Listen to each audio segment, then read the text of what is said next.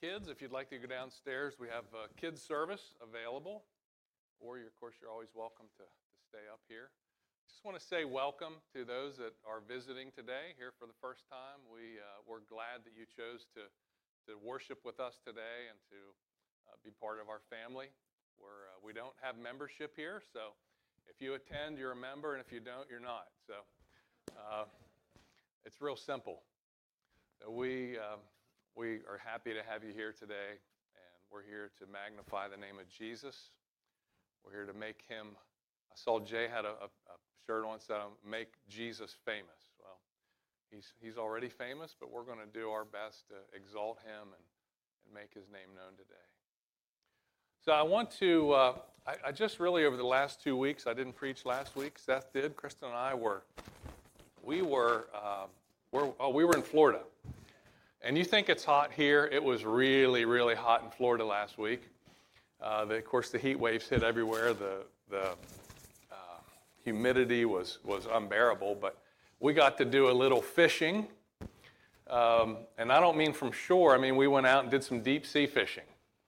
And this was like, sometimes it's called fishing and sometimes it's called catching. This was catching. Because every time, I'm not lying, every time we dropped line, we went out to this reef 7 miles from the shore, and every time we dropped line, we got a bite. It's like it never happens like that. And what was even better, the captain of the ship, he baited my hook. Yeah. And I can bait a hook, just for those that are wondering, I can bait a hook. I grew up fishing. But he would put the little fish on the hook, throw it in there. I'd pull up a bigger fish. He'd put it under his arm, take it off, rebait the hook, back in the water. It was just like bam, bam, bam. We had our daily limit by 10 a.m. in the morning for the whole boat. And it was just Kristen and I and another couple. So it was a lot of fun, and it was really an enjoyable time. So that was fun. But while I was on the boat, something had been stirring in my heart for the last few weeks about anchors. And even as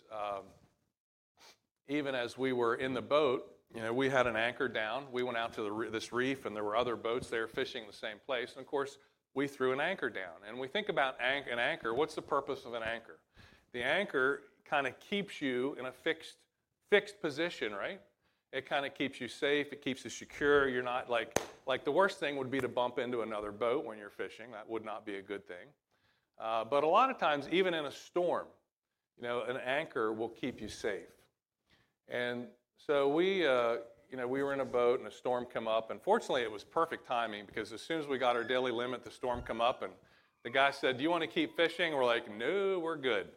So we hightailed it back to shore. I didn't get sick, which was the first time, so that was a good thing. And as a kid, I always got seasick on these type of boats. But, yeah, it was real good.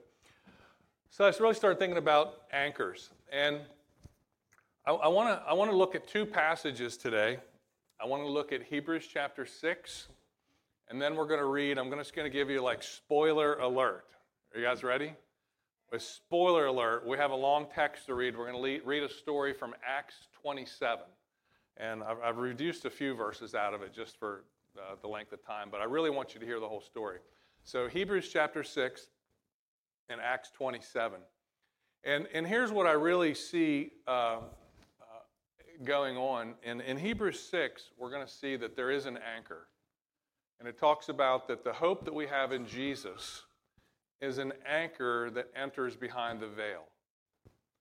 And that what he's done and what he did for us, we talked about earlier, that he entered the most holy place with his blood, once and for all time, obtained eternal redemption for us. And it said that hope, the hope that we have him, that he is our high priest. And it says that hope is an anchor for our souls. However, what I see a lot of times is, have you ever seen a boat that was tied with two different ropes? Like the one keeps it from going this way and the other keeps it from going that way. And what I see a lot of times is even though we have some hope anchored in heaven, we have other things that we put down anchors on earth.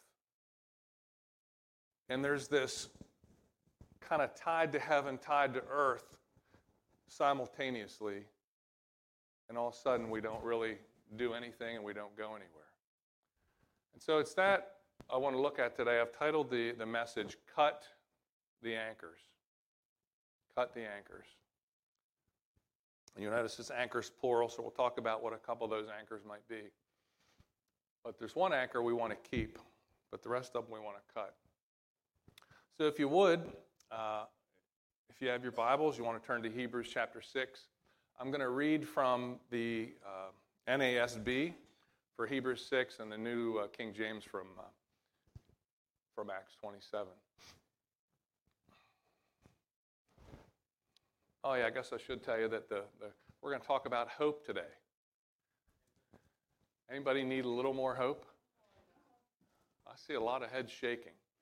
See, here's the thing that, and I'll just, if I say the Apostle Paul, forgive me. I kind of believe the Apostle Paul wrote Hebrews. If you don't agree, I don't care. Have your own opinion. But whoever wrote Hebrews, he talks about here about having not just hope, but having a full assurance of hope, which tells me there's a difference. So why would he bother talking about having a full assurance of hope? What's hope? Hope is having a confident expectation of a future good. That I'm expecting today that something that's going to happen in the future is going to turn out good. And he says, I want you to have full assurance of hope. You ever ask anybody this? Full assurance means to be completely certain. You ever ask anybody, they tell you something and you say, are you sure about that? And they go, well, yeah.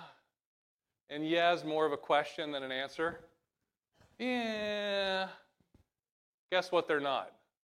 Yeah, they're not sure. They don't know.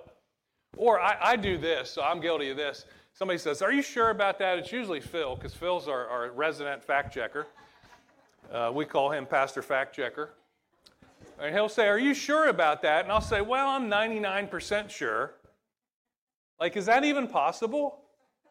Like, are you 99% pregnant? No, you either are or you aren't.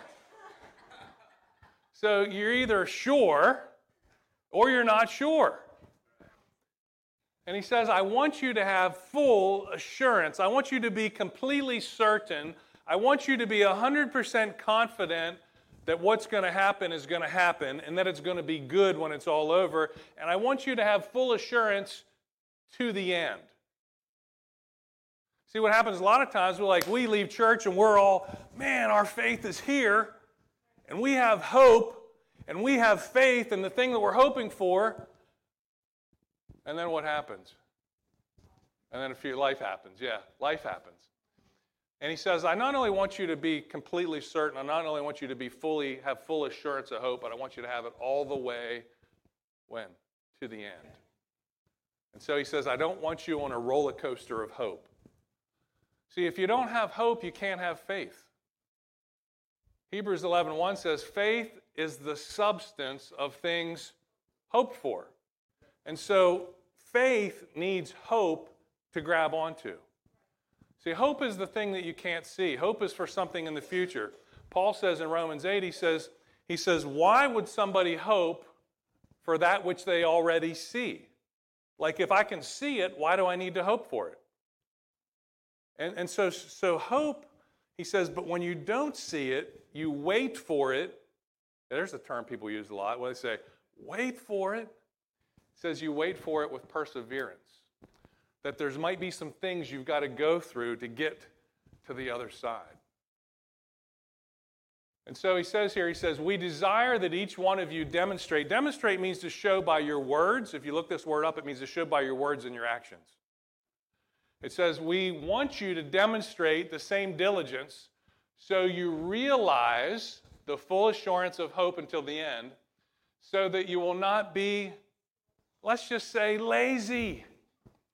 I don't want you to be lazy. I don't want you to be sluggish. This word also means stupid. Don't be stupid. He says, so that you will not be sluggish, but imitators of those who through faith and endurance inherit the promises. He says, I need you to have full assurance all the way to the end. I need you to demonstrate it. And I want you to be imitators of those people who, through faith and perseverance, inherited the very thing that they were promised. Paul said this in 1 Corinthians 11:1. He says, I want you to imitate me as I do what? Imitate Christ. So it's important when he says, I want you to be imitators, it's important who we imitate. It's important obviously we want to pattern our life off Jesus. But there should be some people in your life that you could look to who actually live a life of integrity, live a life of faith, that live a life that they've been through some stuff and they've hung in there for a while and they've probably been through it. And he says, I want you to imitate those people. And just in case, anybody know somebody like that? Been through some stuff, they waited, they persevered, and they inherited the very thing they were waiting for. So just in case you don't know somebody like that, he gives us an example. He said, in case you don't know one of them, there's Abraham. And in the next verse he says this, when God made a promise to Abraham, since he could swear an oath by no one greater, he swore by himself. So two things we're going to see later. It says that there's two things God did. First, he makes a promise. He makes a promise to Abraham in Genesis 12. He makes a promise later in Genesis, a few chapters later. And it says, when he could swear by no one else, he swore by himself. He actually makes an oath using his own name. Because it's not like, as if it's not enough for God to say, I promise I'll do this. Then he comes back later and puts an oath on it and says, oh, by the way, not only do I promise it, but I swear on my own name that I'm going to do it. He says, when he could swear by no one greater, he swore by himself, saying, indeed, I will greatly bless you and I will greatly multiply you. That's what he says to Abraham. So having patiently waited, now there's an interesting word, patiently waited. So a lot of times we can wait for it, but guess what we're not?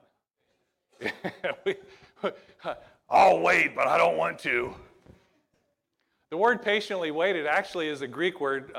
It comes from two words, macro and thumos. It means long-tempered. That doesn't mean you have a temper for a long time, because then that would be me. Matter of fact, I played golf. Matter of fact, I need to tell this story. Because I'm scared that this video is going to come back to haunt me. So I just need to preface this before Seth pulls one on me. I haven't played golf in 5 years. I've never played golf as a pastor. You know where I'm going. I haven't played golf in 5 years because of my back, but when I did play golf, you wouldn't know I would have been a pastor by the way that I didn't really demonstrate by my words and actions. I did very good. Let's just say I passed the test. But there was one hole. One hole. It's like the 8th hole. I only played 9 holes. I swing. The ball goes about 6 inches. Beating the club on the ground for the first time ever. And wouldn't you know, it was the only time all day that Seth, I look back, he's in the cart videoing it. Laughing. So just in case that video ever pops up, I just want to preface it. I'm still working on being long-tempered. But actually, the word long-tempered is more than not just losing your temper. It's about not allowing your passions and attitude and emotion to control the way that you wait. So anger is obviously a big one. But that when we wait, we do it in such a way that we don't allow our passions and emotions to control us through that process. And it says, having patiently waited, he obtained a promise. We know Abraham, he waited some 25 years for Isaac, right? That even though, and then Abraham's, although he saw the fulfillment of Isaac, he didn't see the fulfillment of, in 400 years, I'll bring your people out of Egypt. He didn't see that. He didn't see in you all nations of the earth will be blessed. But he patiently endured to the end. And a lot of times what we think is, Abraham waits 25 years. I got to tell you this, that God's timing is always perfect. Because a lot of times while we're patiently waiting, while we're waiting for the thing to happen that we've believing for and prayed for, a lot of time goes by.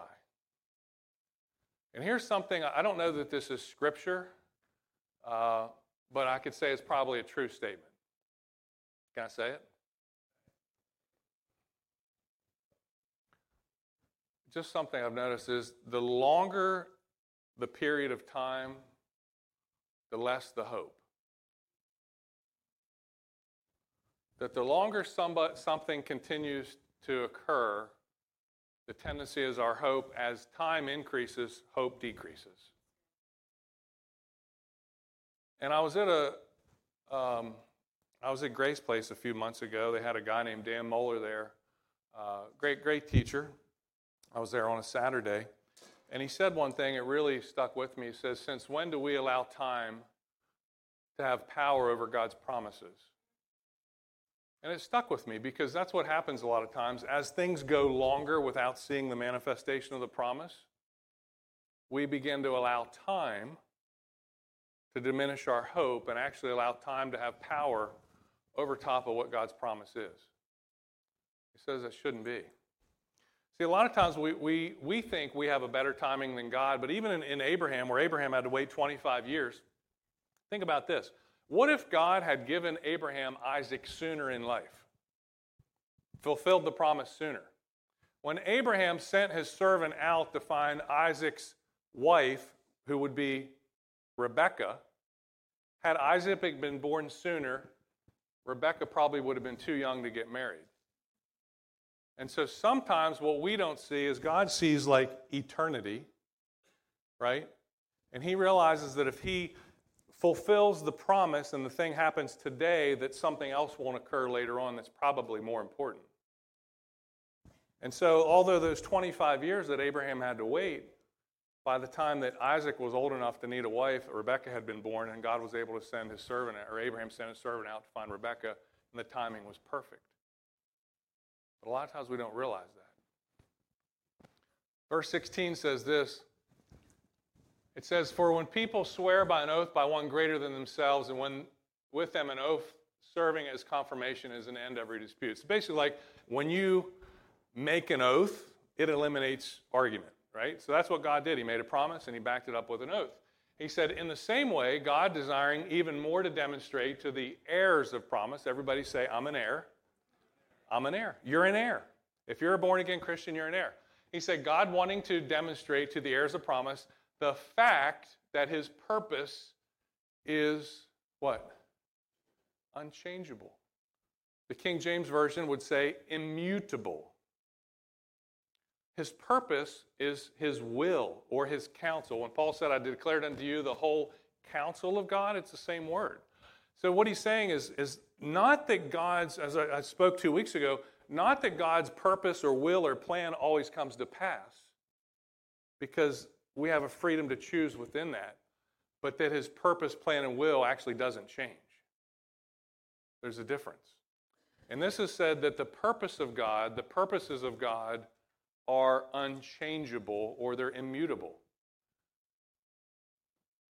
Anybody ever take physics? Autumn says no. All right. Anybody ever hear of Newton's laws of motion? Oh, okay. So you've taken physics. Okay. One of Newton's laws of motion says this: says a body at rest will what? Stay at rest, or a body in motion will stay in motion unless acted on by some external force. Right? So if I put that Bible right there on the floor, and I come back in an hour, guess where it's going to be? Are you sure?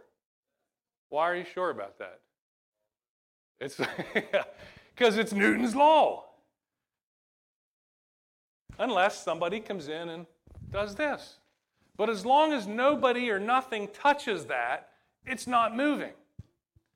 Because it's an immutable law. It's a law that doesn't change. And what happens a lot of times, we have more faith in Newton's immutable laws than we do God's immutable purposes. See, actually, wasn't it God that invented the law of motion? Newton didn't invent it. He just discovered it. And so for some reason, we can put more faith in physics. Well, it's an immutable law. It must not change. Well, God's purposes are immutable. God's purposes are unchangeable. The purpose and plan he had for you 1 billion years ago, still the purpose he has for you today. That purpose hasn't changed. The purpose that he has for you today will be the purpose he has for you next week, next year. His purposes don't change. He confirmed it with an oath. Next verse, 18. So that by two unchangeable things in which it's impossible for God to lie, so those two things are this, it's the promise and the oath, and he can't lie in either case, so he can't lie. If he can't lie, it has to come true. It's impossible for God to lie. We who have taken refuge would have strong encouragement to do what? Hold firmly to the hope that is set. Where is it set? But that's important because we're going to look what that hope is. The hope is set before us. But what happens a lot of time is we look for hope around us. See, the hope around us won't get you where you're going. The hope before us will. And in verse 19 he says this, he says, the hope that is set before us, this hope we have as an anchor of the soul, a hope both sure and reliable, and one that enters within the veil, where Jesus has entered, a forerunner for us, having become a high priest forever, after the order of Melchizedek. Now that's a whole other message. Maybe we'll talk about Melchizedek one day, but just tuck it in the back of your brain for now. But he says, the hope that we have, the hope that's before us, is an anchor for what? Your soul. When you accept Jesus as your Savior, you become a new creation, you have a new spirit. Your soul, which is your mind, your will, and your emotion, it says that the hope that lays before us is what you anchor your soul with. Your thoughts get anchored there. Your emotions get anchored there. Your decisions get anchored there. See, what happens, we're looking for anchors here. And the anchors here will actually hold you back. See, can you see the difference that if I have an anchor up there, it's taking me where? What's it doing? It's lifting me up. If I have an anchor here, what's it doing? It's holding me down and pulling me back. Anybody ever watch Bear Grylls? All right, so what was this? What's that guy's actor's name? If I say the movie, you're going to hate me. American Sniper or Hangover. What was that actor that was in that? Bradley Cooper. Yeah, you guys never watched that movie, I'm sure, but yeah. So Bradley Cooper is on this thing with Bear Grylls. It's like something in the wild Bear Grylls. So Bear takes him out for a day. And in one day, shows him all the things he needs to do. And then the second day, Bradley has to replicate that and get to Bear. So one of the things they have to do is, there's this 100-foot chasm, like this big dip that you'll die. I'm sorry, it's 100 foot across. It's about 300 or 400 feet deep. So Bear, he gets this grappling hook on this gun, and he shoots it. And it goes over on the other side, and he gives a little tug and says, okay, Bradley, go across. And Bradley said this, he said, there's one of those moments where you just have to step out in faith. Now, I don't think Bradley's a Christian, at least I don't know, but I'd say he's probably not. But that's the kind of hook that I'm seeing, is that it's up there and it's pulling me towards something, as opposed to something that's down here that's keeping me held back. And he says the hope that we have is a place that anchors my thinking, it anchors my thoughts, it anchors my emotions, it anchors my decisions. This hope actually goes behind the veil, the place that Jesus went with his own blood, applied it to the mercy seat, and literally took care of every need that would ever be experienced for the rest of time on earth. That's my hope. That's the thing I anchor into. And that's what he wants you to anchor into. All right, so I want to read this story to you, Acts chapter 27. That's our kind of backdrop. Now, I don't normally do this, and this is a lengthy passage, but there's something in here I really want to get to. So, you guys with me? All right, so I'll kind of set the stage. So, Paul, he had been arrested by the Jewish leaders, and they didn't like, the message he was preaching, etc. So they take him to the governor. They take him to Felix, and Felix tries him. Felix doesn't want to deal with it, and then he dies, and his replacement comes in, Festus, and then Festus hears it. And Festus doesn't really want to do anything with his case. And Paul, early on, he had done what's called, he appealed to Caesar. And as a Roman citizen, you could make this appeal to have your case heard by Caesar in Rome. And so Felix hears his case, Festus hears his case, King Agrippa and his wife, I think her name was Bernice, they come and visit Festus, and even King Agrippa hears Paul's case.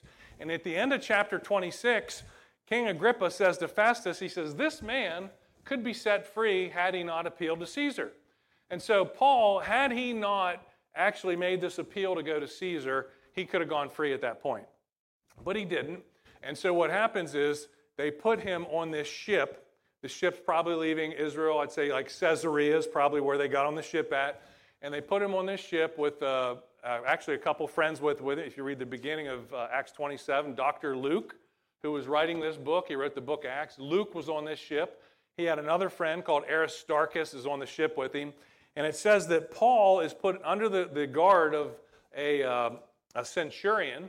And this centurion is in charge of Paul and some other prisoners. And they get on this ship and they take off for Rome. Well, this is the first of two ships. So the first ship, they get about, I don't know, let's just say a third or a fourth of the way, and they end up to, I think a city was called Myra. And it said from there, they get on a different ship. And this was an Alexandrian ship.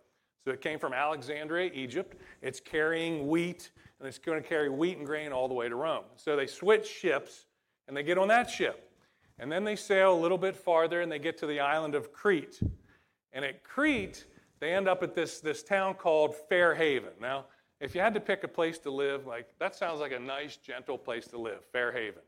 And so they're at Fair Haven, and Paul tells us, he says, hey, what they want to do, so Fair Haven's kind of like a Pohick town, I guess you might say. There's not a whole lot going on there. It's not a good place to hole up for the winter. What they want to do is they want to find a place to winter. And they said, well, we're just going to go around the island of Crete, about 45 miles over to a city called Phoenix, and we're going to winter there. And Paul says, you know what? Not a good idea. It's late in the year. I've been here before. I've been to this party. And Paul was in 3 shipwrecks prior to this. So he had a little experience, right? So Paul says, you know what? Just from my own personal experience, probably not a good idea to go sailing this time of the year. And early in the chapter it says, but the majority listened or didn't listen to Paul. So they're like, you know what? No, we're going to make it on around the island. We're going to go to Phoenix. And so this little think of like Gilligan's Island, right? They were supposed to go on like a 3-hour tour. Well, the 3-hour tour turned into a 14 days in the dark. And that's kind of where we're going to pick up the story today. So what happens is they're trying to go just under the Isle of Crete to hit Phoenix, and this storm rises up and literally pushes them out to sea. And the ship they're on, they're like a real big, sturdy ship. It's a grain ship. It's got one kind of big mast in the middle and one on the front, but it's not a sailing ship. So it's not a ship where they could really catch the wind a certain way and do that. It had on the back, it had 2 big oars coming out the side, so it would catch wind, and then the guys in the bottom would row, and that's how they'd go. But if the wind was like obstinate or contrary or really strong, this ship's just going to go its own way. And that's what happens. Okay, so here we are. Verse 14, that's just a little background. It says, but not long after, a tempestuous headwind arose called Euroclydon, what we would call a northeaster. So imagine like a really big northeaster hitting. And it says, when the ship was caught and could not head into the wind, we let her drive. And running under the shelter of an island called Clauda, we secured the skiff with difficulty. So that's like the little boat, the dinghy that would hang off the side. They brought it up and tied it down. And it said, when they had taken it on board, they used the cables to undergird the ship, and fearing lest they should run aground on Syrtis sands, they struck sail and were driven. So what they did, they took these cables and actually pulled them underneath the ship to hold it together so that the waves tossing it back and forth wouldn't pull it apart. And verse 18 says, and because we were exceedingly tempest-tossed, on the next day they lightened the ship. And on the 3rd day, we threw the ship's tackle overboard with our own hands. That's essentially not like fishing tackle. That would be the equipment. So, it's getting bad. 3 days in, they're pitching the equipment overboard. Now, when neither sun nor stars appeared for many days, and no small tempest beat on us, get this, all hope that we would be saved was given up. So in Hebrews 6, he talks about, I want you to have full assurance of hope to the end. And here they are 3 days into a storm. And it was so bad, they threw the tackle overboard, they threw some other things overboard, they lightened the ship. It said it got so bad in 3 days that all hope of us being saved was given up. See, they're on this roller coaster of hope. They set out sail, they're going to a destination, and next thing you know, they hit a storm. And a few days in, the storm gets so bad, all hope is gone. It says, but after a long abstinence from food, Paul stood up in the midst of them and said, men, you should have listened to me. This is what everybody needs, a know-it-all, right? You should have listened to me and not sailed from Crete and incurred the disaster. We're going to come back here to what Paul says after we read this. And now I urge you to take heart, for there will be no loss of life among you, but only the ship. For there stood by me this night an angel of God, whom I belong to and whom I serve, saying, do not be afraid, Paul. You must be brought before Caesar, and of course, and indeed God has granted you all those who sail with you. Therefore take heart, men, for I believe God that it will be just as it was told to me. However, we must run aground on a certain island. Now when the 14th night had come, as we were driven up and down in the Adriatic Sea, about midnight, the sailors sensed that they were drawing near to land. And they took some soundings and found it to be 20 fathoms, or that would be 120 feet. And they went gone a little farther, and they took some more soundings and found it to be 15 fathoms, or 90 feet. And then fearing lest they should run aground on the rocks, they dropped 4 anchors from the stern. We're going to come back to that. And prayed for day to come. And as the sailors were seeking to escape from the ship, when they had let down the skiff into the sea, under pretense putting out anchors from the prow or bow of the ship. So here's what it is. So what do? It says that they went to the back of the ship and put down 4 anchors, right? And then the sailors go to the front of the ship and pretend like they're putting down more anchors. But what they do is they take that skiff and they put it over the edge. It's like, hey, we're out of here. And so they actually try to escape the ship and get away from everybody else. Well, Paul sees that and says, as the sailors, verse 30, were seeking to escape from the ship when they had let down the skiff under pretense of putting out the anchors from the bow, Paul said to the centurion and the soldiers, unless these men stay in the ship, you cannot be saved. Then the soldiers cut away the ropes of the skiff and let it fall. So the soldiers who previously wouldn't listen to Paul, now Paul says, hey, if these guys leave, we're all dead. And so what do the soldiers do? See you, dinghy. They cut the ropes while those guys are trying to get in it. Cut the ropes and let that thing fall into the ocean. It says the soldiers cut away the ropes of the skiff and let it fall. Verse 33, and as the day was about to dawn, Paul implored them to take food, saying, today is the 14th day you've waited and continued without food and eaten nothing. Therefore I urge you to take nourishment, for this is for your survival. Not a hair will fall from the head of any of you. And when he had said these things, he took bread and gave thanks to God in the presence of them all. And when he had broken it, he began to eat. And then they were all encouraged and also took food themselves. And in all, there were 276 persons on the ship. So this wasn't a little ship. You got 276 people in here. So when they had eaten enough, they lightened the ship and threw the wheat out into the sea. And when it was day, they did not recognize the land, but they observed a bay with a beach onto which they planned to run the ship if possible. And they let go the anchors and let them in the sea. Meanwhile, loosing the rudder ropes, they hoisted the mainsail to the wind and made for shore. But striking a place where the 2 seas meet, they ran the ship aground, and the prow stuck fast and remained immovable, but the stern was being broken up by the violence of the waves. So they essentially drove the ship into land, and the stern stuck fast into the beach, into the land. And the back, the waves were so bad, so the stern of the boat actually got demolished. And the soldiers' plan was to kill the prisoners, lest any of them should swim away and escape. But the centurion, wanting to save Paul, kept them from their purpose, commanded that those who could swim should jump overboard first and go to land, and the rest, some on boards and some on parts of the ship. And so it was that they all escaped safely to land. So they're on, what we find in the next chapter, what they're on is what's called the island of Malta. They're only halfway to where they're closer to Sicily, Italy. They're not quite there yet, but they're on this island. And had they missed this island, they would have just shot on past it. Probably would not have made it.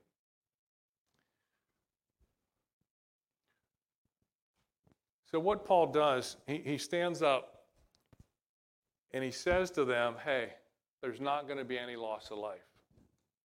It looks bad. We've been 14 days, no sun, no moon, no stars. It's been pitch black. You've been in this situation for 2 weeks now. But there's not going to be any loss of life.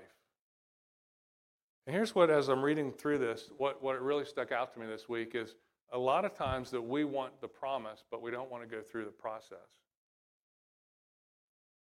So the promise is what?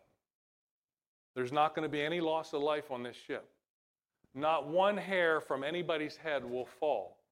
Everybody will make it to land. Who wants to sign up for that? Yeah. See, what happens is we hear a promise in God's word. We want the promise, and we should want the promise, but a lot of times we want the promise without going through the process that it takes to get to the promise.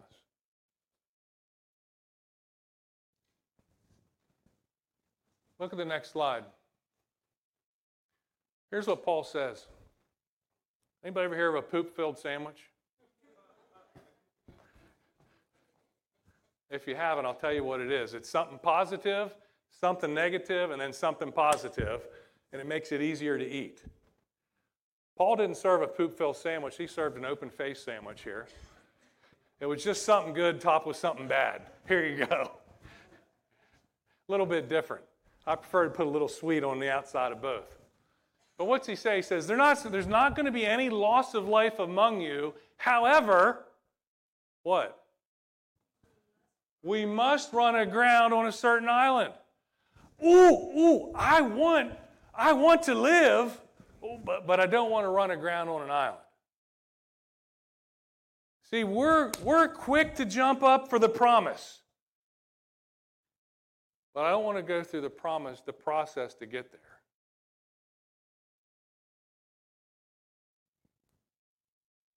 There's not going to be any loss of life. However, we must run aground on a certain island. Now, God didn't tell Paul which island. He just said a certain island. He said, but it's going to happen. And so if we look down at their response, then fearing, look what they were afraid of. Fearing we should run aground. Well, guess what they had to do? They had to run aground. Paul said there's not going to be loss of life. However, we got to run aground, but fearing they should run aground. Like they're actually scared of the very thing that's going to lead to their deliverance. See, not everything in the Christian life is a bed of roses. I believe in the blessing of God. I believe in deliverance. I believe in freedom. I believe in righteousness and forgiveness and walking in the blessing of God all day long. But you have an enemy of your soul that's out every day trying to destroy you, trying to kill you, trying to take you out. And see, I wouldn't need challenges in life if it wasn't for you guys. I'd be the best version of the Apostle Paul if I lived alone. I'd be so like Christ if I didn't have people in my life. Right? Now, don't take that the wrong way, but it's the truth. See, it's only through difficulties that actually God shapes our character and brings us to a higher level.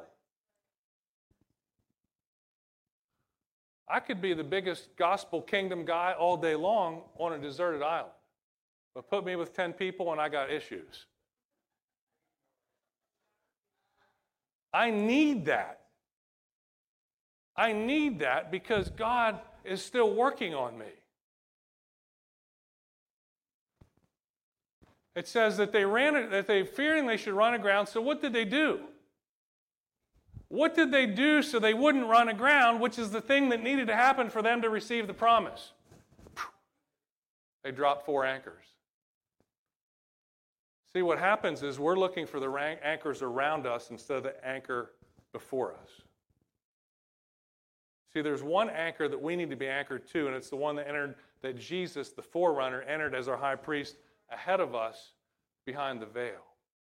But what we do when we want the promise but don't want the rest of the process, we set down anchors. And what happens is we get stuck between 2 worlds. You're going to ask me what those anchors are, right? Of course you are. Well, I asked God just to give me a few common anchors. And I'll just give you a couple that I think, And now, there were more than 4 anchors on the ship because the sailors went to the front of the ship and tried to put down more anchors. And then, but they actually put 4 down. So I'll just give you 4 things that I think we do. I think one anchor we put down is our personal experience.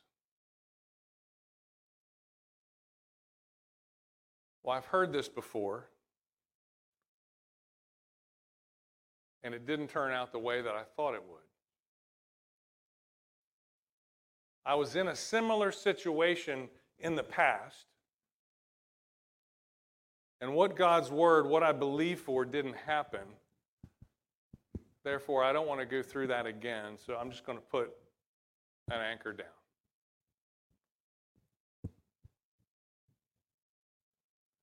And what happens a lot of times is we try to bring the promise of God down to our level of experience. Instead of taking, okay, maybe I didn't get it right, maybe it didn't work out, I don't know everything. Instead of taking our experience and raising that to the standard of God's word. Because God's word is immutable. It's unchangeable. Forever, O Lord, your word is settled in heaven. But what we want to do, we want to change the word of God and the promise of God to fit in our convenient theology because something didn't work out one time. And so I don't want to go through that again. Therefore, I want to stick an anchor in the ground and stay here. Another one that I think we do is, well, that doesn't seem like a wise decision. That sounds spiritual, doesn't it? Conventional theology or conventional wisdom. It doesn't seem like a wise decision to go into the rocks. Any idiot would know that.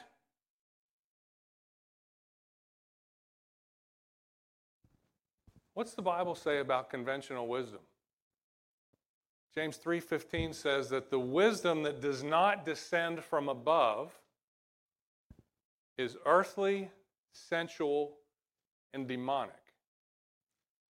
That when I anchor my reasoning in the world, as opposed to anchoring my reasoning behind the veil, it's actually sensual. It doesn't mean sexual. It means sensual, that it appeals to the senses.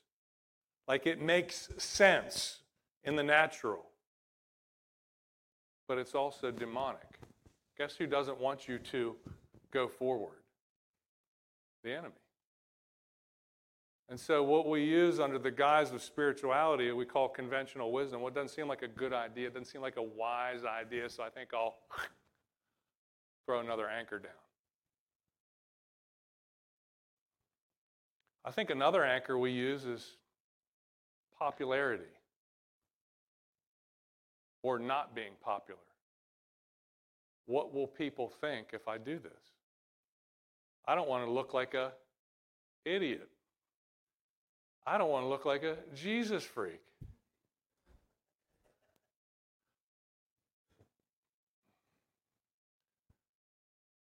God forbid we offend somebody in today's culture.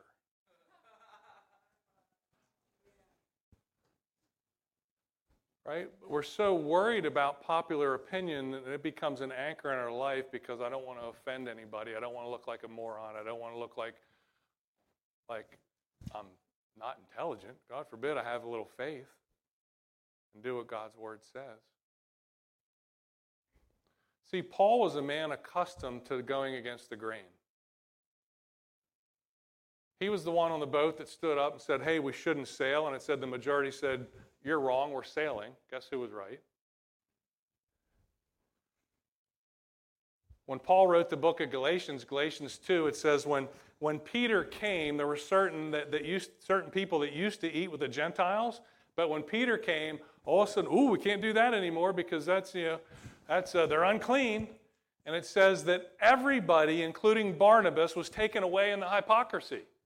Even Paul's traveling companion got deceived into thinking that was okay. And Paul said, I withstood Peter to the face. Paul was a guy that actually stood up and stood for what was right, even when everybody else, even his own traveling companion at that time, got sucked away in hypocrisy. When Paul was on this boat, he said, man, it's been 14 days, you haven't eaten anything. It's time that you need to eat for your survival. So what did Paul do? He actually took food. It said he took food, he broke it, he blessed it, and he ate in front of them all. After he ate, they saw it, they were encouraged, and then they ate. Now you might think that's a little rude. Why would he eat in front of them? Sometimes people need somebody to lead the way so they can step into the very thing that God's calling them into also.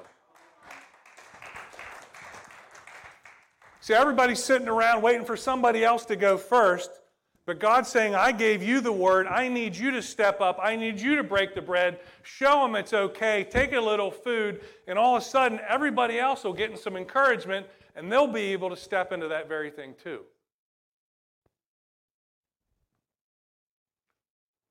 I think another anchor is identity in a bad way. Well, I guess this is just my lot in life. I guess God just wants me to be sick the rest of my life. Remember Seth said last week about the children of Israel, it was never God's purpose for them to be in the wilderness for 40 years. See, I've talked to people that have been going through a wilderness season for like 30 years. Well, I'm just going through the wilderness, brother. Well, get out of it. But see, what happens is people begin to identify with their issues so much so they don't want to come out of it because they don't know what they would do on the other side of it. This is this is all I know. I only know what addiction looks like, so I'm going to put my anchor here because I don't know what freedom would be like. I don't know how I could respond to freedom. I've always been an adulterer, so I'll just stay there because I don't know what it looks like to be faithful. I don't know if I could do it. So what happens is when God has a better plan and purpose for you, you get stuck in the thing that you think is best because it's all you know. But His plan is so much better. See, I know people that don't want to get healed because if they got healed, they wouldn't have anything to complain about. God forbid I get healed and delivered because what would I say to Facebook? Oh my gosh, boy, my day sucks. Oh man.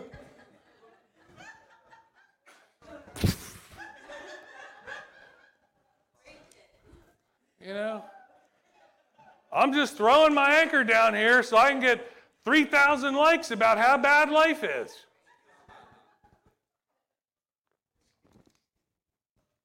How about you pull that anchor up? So what's it say? It says that they feared lest they should run aground, so they dropped 4 anchors and did what?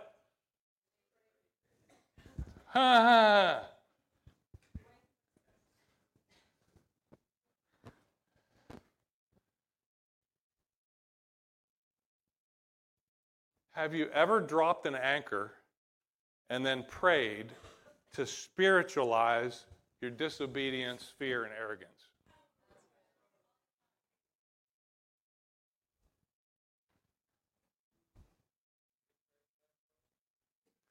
That's a good question. That was a question God spoke to me this week. You ever know somebody like that? The way they make excuse for the anchors they put down, well, I'm praying about it. I'm praying about it.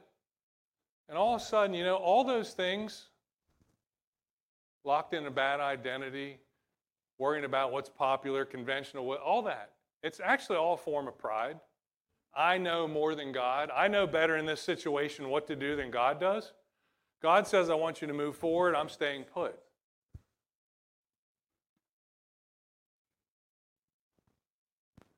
And so what we do, we just sprinkle a little prayer over top of that, and I'm preaching to the choir. I'm preaching to the preacher. We don't have a choir. I don't know why I said that.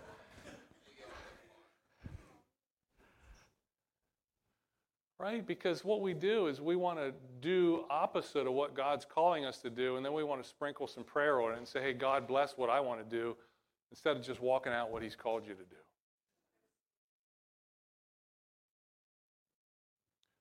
What did Paul say? Let's look at this quickly. Oh, gee, it was 12 o'clock. Let's go. All right, we're going to wrap up. Next slide. It says, Paul said this, there stood by me this night an angel of God to whom I belong and to whom I serve. There's really important points there. Paul realized that he belonged to God, and that word serve actually means in the form of worship. He worshiped God. He said, an angel comes by me that of the God that I belong, the God I serve, says, hey, I appreciate Paul writing this. Or Luke writing this, Paul said it. Look what the angel said to Paul. Do not be what? Which means that Paul was. And when Luke wrote that all hope was lost, that we lost all hope that we'd ever be, I believe Paul was in that. Paul didn't allow, though, that to control his decisions and actions in life. See, sometimes we do get scared, but what we can't do is allow fear to drive us to do what they did, which was put anchors down. See, what Paul did, here comes along this angel of the Lord and says, you must be brought before Caesar. See, if you look back in Acts chapter 23, verse 11, Jesus appeared to Paul and said this, the same way that you've testified me in Jerusalem, you will testify about me in Rome. So he had a promise from Jesus in Acts 23 in an appearance of Jesus that he would go to Rome. And so what happens a lot of times when we get in the middle of a storm, what we need is a little reminder of the promise that was already spoken over our life. And that's what the angel does here to Paul. He says, hey, you already got a promise you're going to go to Rome, so what are you worried about? You got a promise. And he says, don't be afraid, you must go. And by the way, God has granted, that word means freely given, which tells me that Paul was not just praying for himself, he was actually praying for everybody on the ship with him. And the Lord says to him, I have freely granted you all the lives of everybody else on this ship. And so how often do we get in the middle of something and we just say, oh boy, if I can just get out of this? But the Apostle Paul is actually praying for everybody else in addition to himself so that they all actually make it there together. Next slide. He says this. He says, therefore take heart, I believe God. Say that. I believe God that it will happen just as it was told to me. I believe God. I believe God. When God said it, I believe it. And that's where he anchored himself. It says that he said, I believe God. I'm anchored there. You're not going to pull me left, right, up, down. I'm anchored there. Because I believe what God said. And it's going to happen, one version says, exactly like it was told to me. So what'd they do? Here's what we need to do today. Cut, not jump off the boat. What did it say? Stay on the boat. See, if you get off the boat, you're going to die. You got to stay on the boat. The boat's going to the shore, right? But what did they have to do? They said they cut the anchors off and left them where? In the sea. I don't know what you're going through today. I don't know what trial you're going through. I don't know what difficulty, decision, issue, whatever it might be. But there's only one anchor that you need. there's one hope that you need. The hope that is set before us. The hope that is an anchor for our soul. The hope that keeps my thoughts anchored. The hope that keeps my feelings anchored. The hope that keeps my decisions anchored. So that when this stuff happens, like, I want the promise as much as anybody, but sometimes you got to patiently endure. Sometimes there's a process to go through.